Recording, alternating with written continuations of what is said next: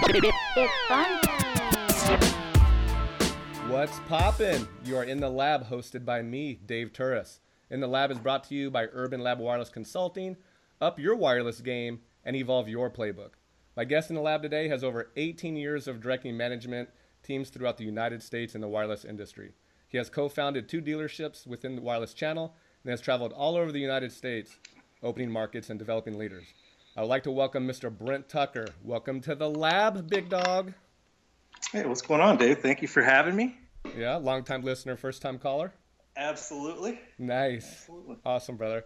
Well, hey, let's jump right into it. In the lab today, we will discuss part 2, method to the madness of motivating managers. On the last podcast, we had part 1, method to the madness of motivating sales reps. So we are expanding this topic. BT, you have a plethora of experience developing leaders throughout your career. Give the audience a little bit about your background and a taste of what you've done developing people. I've done a plethora.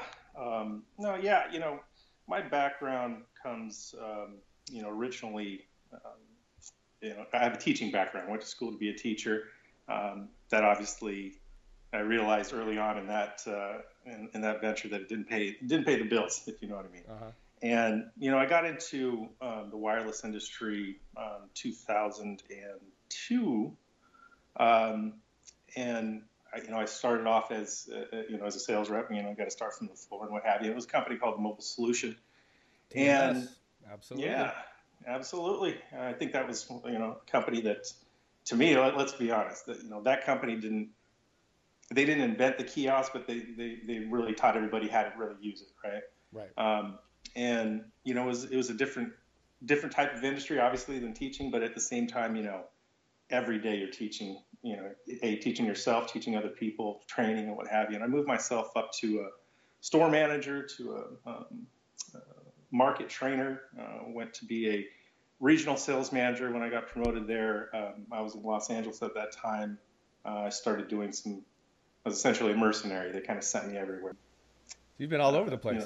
Yeah, I mean, you name it. Yeah, so absolutely. I had much markets, yeah. Yep.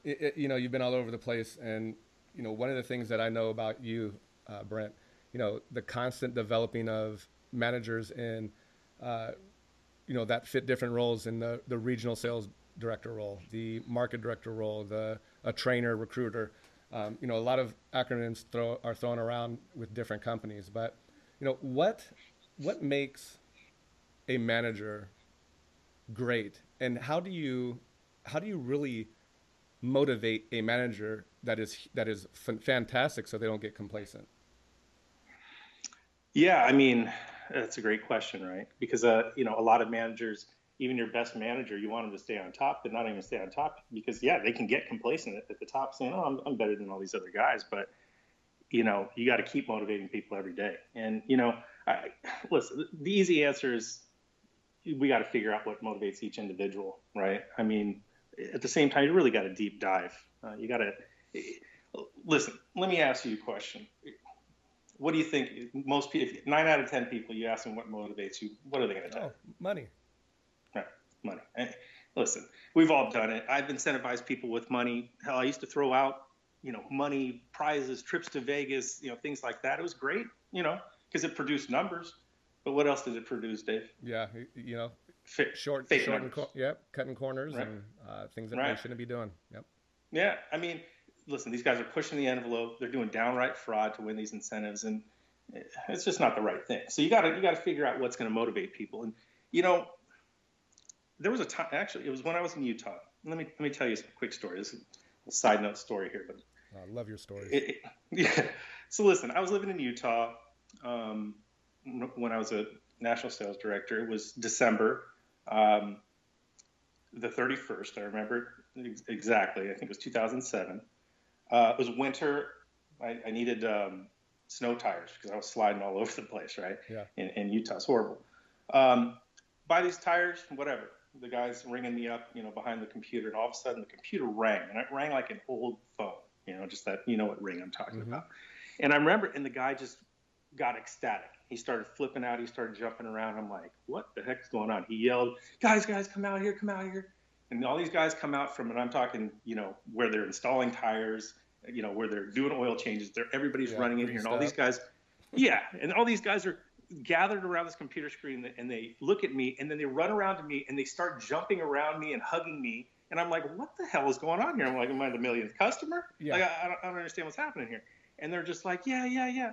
And then they just like, and I'm like, guys, you gonna tell me what's going on here? And then they run over to this fax machine, right? And they're just huddled around a fax machine, and I'm just standing there like, what the hell is going on here? You gotta get some free tires. Listen, right? That's what I thought. I thought, did I win something? Am I gonna get free tires, right? So all of a sudden, this fax comes out, and they start cheering again, and I'm like, guys, what's going on? I got to do things here. And they're like, they hand me this fax, right? And this fax says, congratulations, guys. Your store was the #1 selling tire store in all of the United States for Sears. Wow. Signed, Sears Daddy Roebuck, the president of Sears. Yeah. And, I was like, okay, handed it back to the manager. I said, well, what'd you guys win? What'd you guys get? And they all looked at me like I was crazy. And I was like, what? And they were like, this.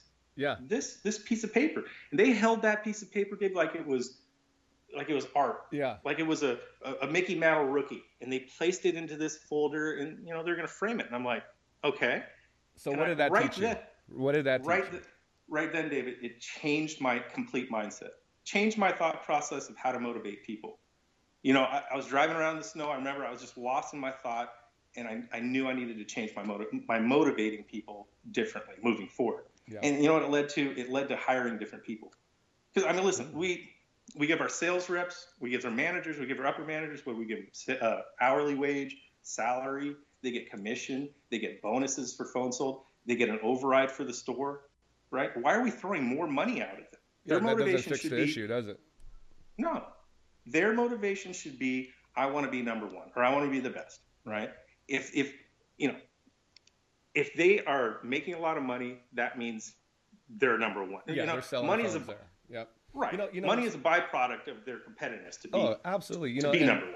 And what I found out too is, little things, setting goals, recognition. You just mentioned recognition, throwing contests, but KPIs and having that instant feedback and making it fun and competitive. The best leaders that I managed were so competitive, and they didn't care about, they cared about the money, but they wanted to be #1. They want to be the first one in and the last one to leave. That really motivated that type of, director or manager. Being around the United States like you have, you've probably seen some terrible leaders, What sure. are some of the characteristics that you have seen out there that make somebody not a good leader? Oh boy. Early on in this industry, when I came in, I had people that were managers to me that I told myself, I'm never going to be like that. The militant, the person that's sitting there yelling at you, calling you names. And it's like, great. Fear motivation, it goes only so far. To me, I've always been that person that I think you get further with a pat on the back than a kick in the butt. Yeah. But don't get me wrong. You got to kick people in the butt, but be professional about it. There's ways of doing it. Yeah. But listen, and I'm sorry if I'm getting off on a tangent here.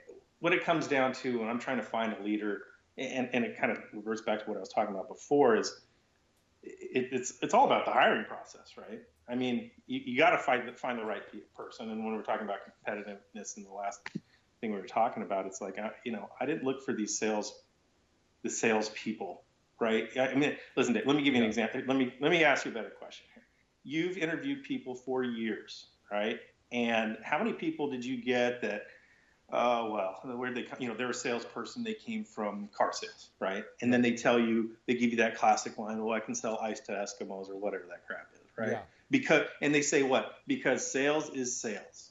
What do you think of that? What do you think about when people say that to you? No, it's not even, the people that sell the most phones or people that sell the most in anything that they do, they don't make the best leaders. They just make them the best at what they're doing at that particular point. The best managers are people that can motivate people around them, inspire those around them to be better, and be a true leader and care about that person as opposed to just selling phones and putting up numbers. So when you talk about the guy that sells the most cars on the car lot, or the girl that sells the most shoes at the Gucci store, that's not what I'm looking for. I'm looking for No. somebody that can train, learn the process, and also, be willing to take coaching to another level. If I Sure. can get somebody that doesn't have experience, but they have a willingness to be coachable, but that goes way further than the guy that sells 100 cars on the car lot. Well, let's get specific here, right? Because we're talking about wireless consulting here, right? And so when it comes to sales, when people tell me sales is sales, is it true? Yeah, no. I mean, to me, it's more no.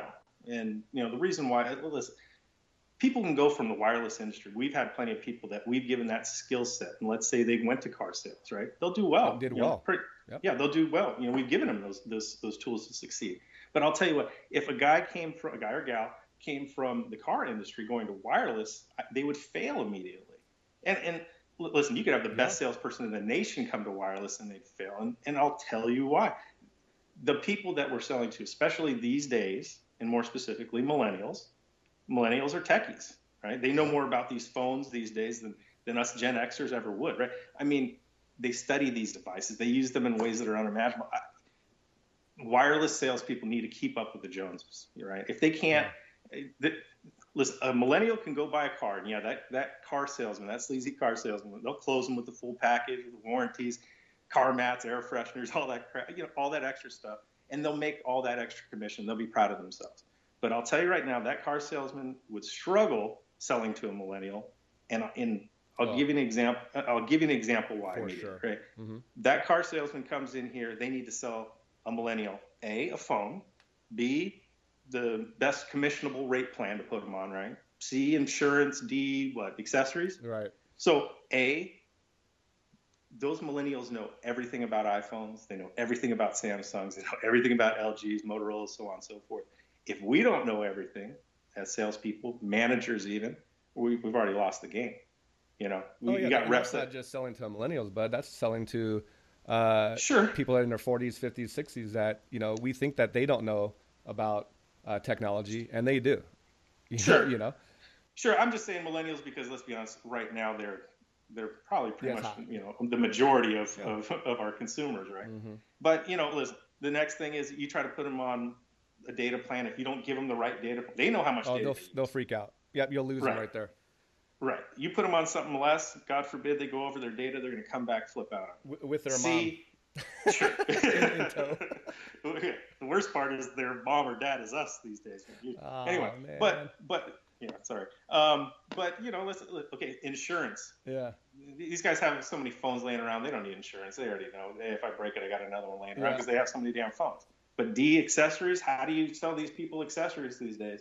Yeah. Because they know they can get everything online because these phones are an extension of them.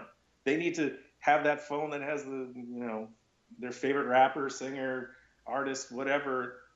If your store doesn't have that, how do you sell that to them? Well, think about that. You have a great point because you're bringing up a manager that is obviously is a low producing manager right now. Okay, how would you motivate and inspire that low producing manager? So to me, it's you've got to surround these people with the right people, right? So I mean, it goes back to training again. It does, and a lot of the times what I would do, and we used to do something called Wild Wednesdays, and on Wednesdays we would send our managers to other stores for that day just to manage. And so you've got a top producing manager that goes to the lowest store one day or middle store one day, and vice versa. You've got the low store manager seeing what it's like at a better store. And what do they tell you 9 out of 10 times, Dave? Well, it's just a better store. It's in a better spot, or whatever. More crowd. They say that immediately, but I will go with them there, and we will evaluate what happened to them that day. And they'll absolutely tell me straight out, oh, they got more foot traffic, more door swings, and what have you. And I said, okay, well, let's not talk about that. Let's talk about the sales reps around. What do you think of, Jimmy? Oh man, that guy's good. He's really motivated. What do you think of Sally? Oh man, this and that. And then he starts understanding, wait, these people are developed a lot better. right? And so then he has to look in the mirror and he has to understand. And I say, well, how do you think Dave got those people like that? They're little Daves in that store, right? How do you feel your store is right now? Are they, like I said before, extensions of you? Mm-hmm. And they probably are. So it makes them reevaluate themselves, right? So it gives them that again, a lot of people want to make excuses. We have to break down those excuses and show them the path of how to get to the right. I love Wild Wednesdays, Turn Up Tuesdays, however you want to put it.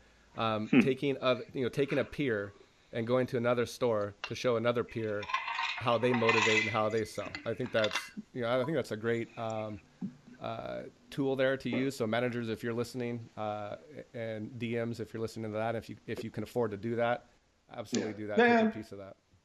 Yeah, it's true. Because a lot of times, it's not an option, but if you can, you don't have to do it with everybody. You can switch a couple managers at a time. Take it up with your upper management and have them say, I want, and listen, if you ask a manager, hey, I want to see how they do it at this store, and they tell you, nah, we don't have time to do that, and you probably don't have the best manager, right? Somebody that's really trying to help they always have to learn to get better. Like if they're not pushing themselves to get better and they feel threatened by another leader, then they're probably not in the right position. Oh my gosh, Dave!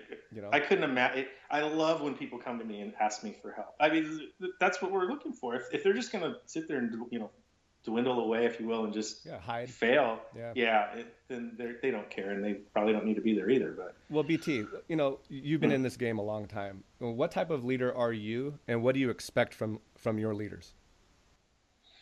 Lead from the front. I know it's an easy answer, and I like saying. I like giving easy answers because let's be honest, we need to get back to fundamentals, right? But lead from the front. I mean, we're in the wireless industry. You got to be on the floor. You got to stay connected to the floor. I expect my leaders to lead by example because leadership is an art form. If you're not practicing every day to get better, you're just going to stay stagnant and you're never going to do better. I mean, it's the definition of insanity, right? You're doing the same thing every day, month in, month out, expecting different results. It doesn't happen. You got to develop. That's why I started this podcast too, because I've been in the industry a long, long time, and there was nothing really that I could turn to go, man, how do I get better in the wireless profession? I can read, books all day long or watch videos and that kind of thing, but no one was really in the field that had the experience, sharing that experience to where I can actually learn it. And, I want to learn something new every day. That's why I love having guests on like yourself to really, learn something, but also put that in play in my day-to-day life, Yeah, absolutely. You mentioned the art of leadership. What is the art of leadership to you? Listen, to me, it's somebody that, this is a corny answer, right? But somebody that can create and evolve something from ordinary and make it extraordinary, right? Mm-hmm. If you practice, learn something every day, be humble, you can be a true artist of leadership. And you kind of said something before, I can read books, I can do this, I can do that. I used to get manager bosses that would, send me Tony Robbins quotes or Joel Osteen quotes, and I'm like, cool, but or John Maxwell. What? Sure, the old sure, guy but room, right? No offense. Yeah, but it's like, well, sure, but at the same time, I'm like, what does this mean to you? And so if they didn't explain it, I would call them because I want to know what makes my bosses tick. So I would start doing the same thing, but not necessarily quotes like that, because sometimes it's like, hey, they're using old Vince Lombardi quotes and what have you, and it's just like, are you just sending that to send that, or was that just like thought of the day, or you? So I would start, again, leading by example, but I'd show these people how to be better leaders, and if I learned something new, I'd share it, and I'll explain to them why it's important to me and what I've learned from it, because a lot of people don't understand what you're showing them, why you're showing them something and what it means to you. If you don't explain it, they're just going to be like, okay, So to me, it's like, again, when it comes to art, it's, hey, I want to be a better person. How do I make myself better? And it's little things. You got to learn from everything you read. I read every day. I'm trying to keep up with those millennials, and I try learning different products every day, learning about different companies every day, and things like that. Yeah. And I think that's and you start hearing other people, and you start finding podcasts like this that certain people will give you an idea, and it'll expand your mind. Because if you're not willing to evolve, you're gonna be left behind. That's plain and simple. Thrown by the wayside. Yeah. The people or the leaders that do not evolve and are fearful of change and do not embrace change, they are left in the dust, and those are the people that get left behind. You mentioned managing the middle manager, area managers, district managers, regional managers. Can you give me 2 specific attributes that these people have to have in order to be successful? And you're saying how in their in their day-to-day operation, the attribute that they have to make them a head and shoulders above the next guy. So what I'm saying is, for me to help them or for them to help the other, because to me they need to be coachable people. Yes, and like you said before, coachable. Yeah. It's a good question. I guess I'd have to think about it. I mean, to go quick like that and say, because there's so many to me. But if you're saying what's most important, I mean, I guess it's obviously it's being coachable, but to me it is competitiveness. I have to be surrounded by like-minded people. Well, you can't teach competitiveness. I mean, that's from within, right? Right. So if I'm sitting here and I'm coaching you, and we're gonna be number one. We're gonna be the best. We're gonna get this store to this and this, and they're like, okay, yeah. But they're coachable, but yet they're not competitive. It's weird, Yeah. Things are intertwined. You have to find the right fit, and again, it goes back to recruiting. And I'm sure that'll probably be your next podcast, is how to recruit the right people, right? Recruiting, training, and that's a wrap. Okay. Absolutely. Awesome, brother. Well, you know what? I really appreciate the insight that you've given this podcast and the listeners and managers and leaders out there. Please check this out. We just spoke about some really good stuff. So, Brent, my friend, awesome job, brother. I appreciate you, man. Thank you so much for your time, man. I appreciate it. You got it, brother. In the Lab is brought to you by Urban Lab Wireless Consulting. Up your wireless game and evolve your playbook. It's a big wireless world out there. Come explore with us next time. In the Lab is a weekly podcast with innovative, energetic leaders within the wireless community who are obsessively curious and passionate about wireless sales and can offer advice on steps to take to evolve and emerge as a consistent leader in the wireless industry.